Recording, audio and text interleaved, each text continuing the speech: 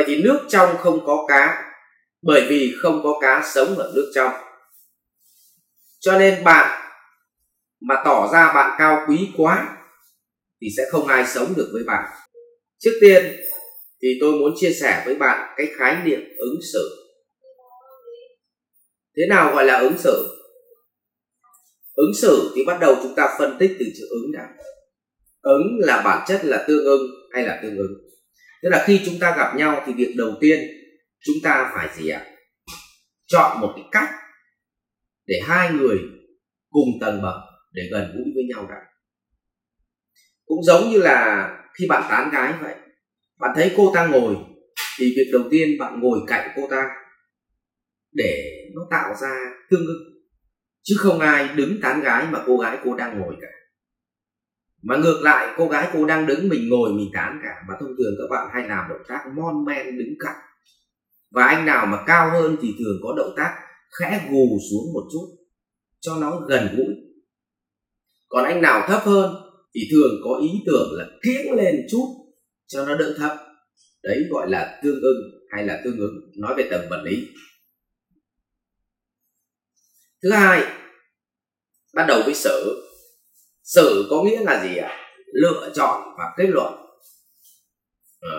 Thì như vậy là lập luận và để đưa ra những cái kết luận để thuyết phục người khác, người ta gọi là xử. Như vậy ứng, xử. Ứng xử bao gồm hai phần. Ứng có nghĩa là gần gũi, tiệm cận. Xử có nghĩa là lập luận chặt chẽ để kết luận, để thuyết phục người khác.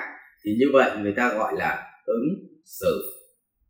Vậy thì nước trong không có cá, bởi vì không có cá sống ở nước trong.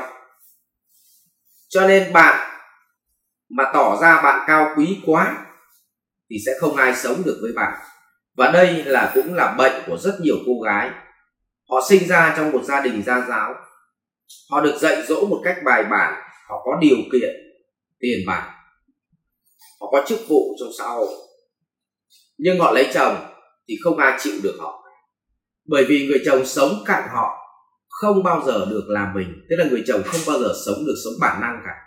Ví dụ đi mà vứt cái tất lung tung thì cô ấy nhìn vợ, nhìn chồng mình như là thằng bọi. Chồng có khi là ra vỉa hè hút điếu thuốc, còn vợ nó nhìn ánh mắt là giống như là cái thằng lang thang cơ nhỡ vậy.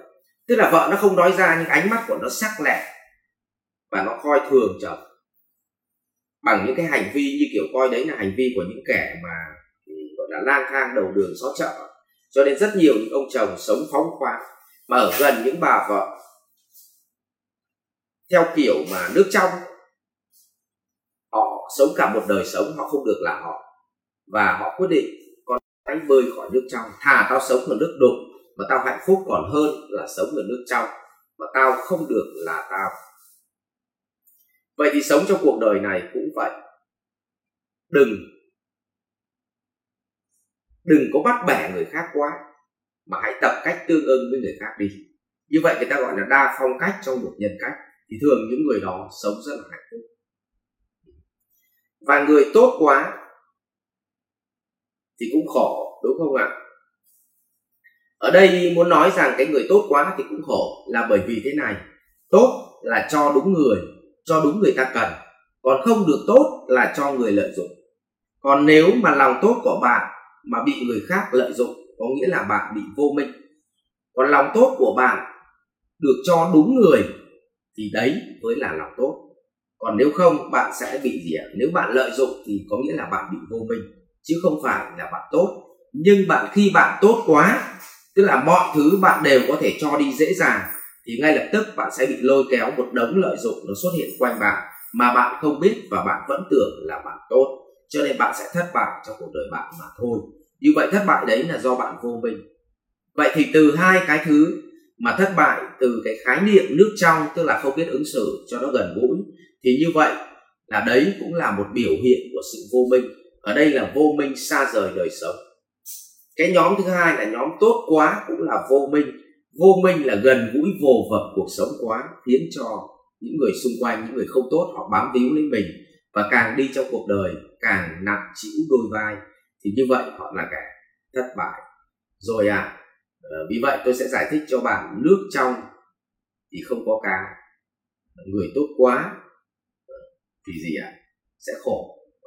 Thì như vậy là nó hoàn toàn lý giải cho cái việc, vì bản chất nó vẫn là trí tuệ mà ra. Vì vậy chúc cho tất cả anh em hãy lựa chọn cách gần gũi, không xa đời mà cũng không xa người. Và Trịnh Công Sơn đã có cái bài hát rất là hay. Thì như vậy chúng ta chọn con đường trung đạo phù hợp để vẫn mang lại giá trị cho cộng đồng, cho những người xung quanh mình, mà vẫn không làm mất mình.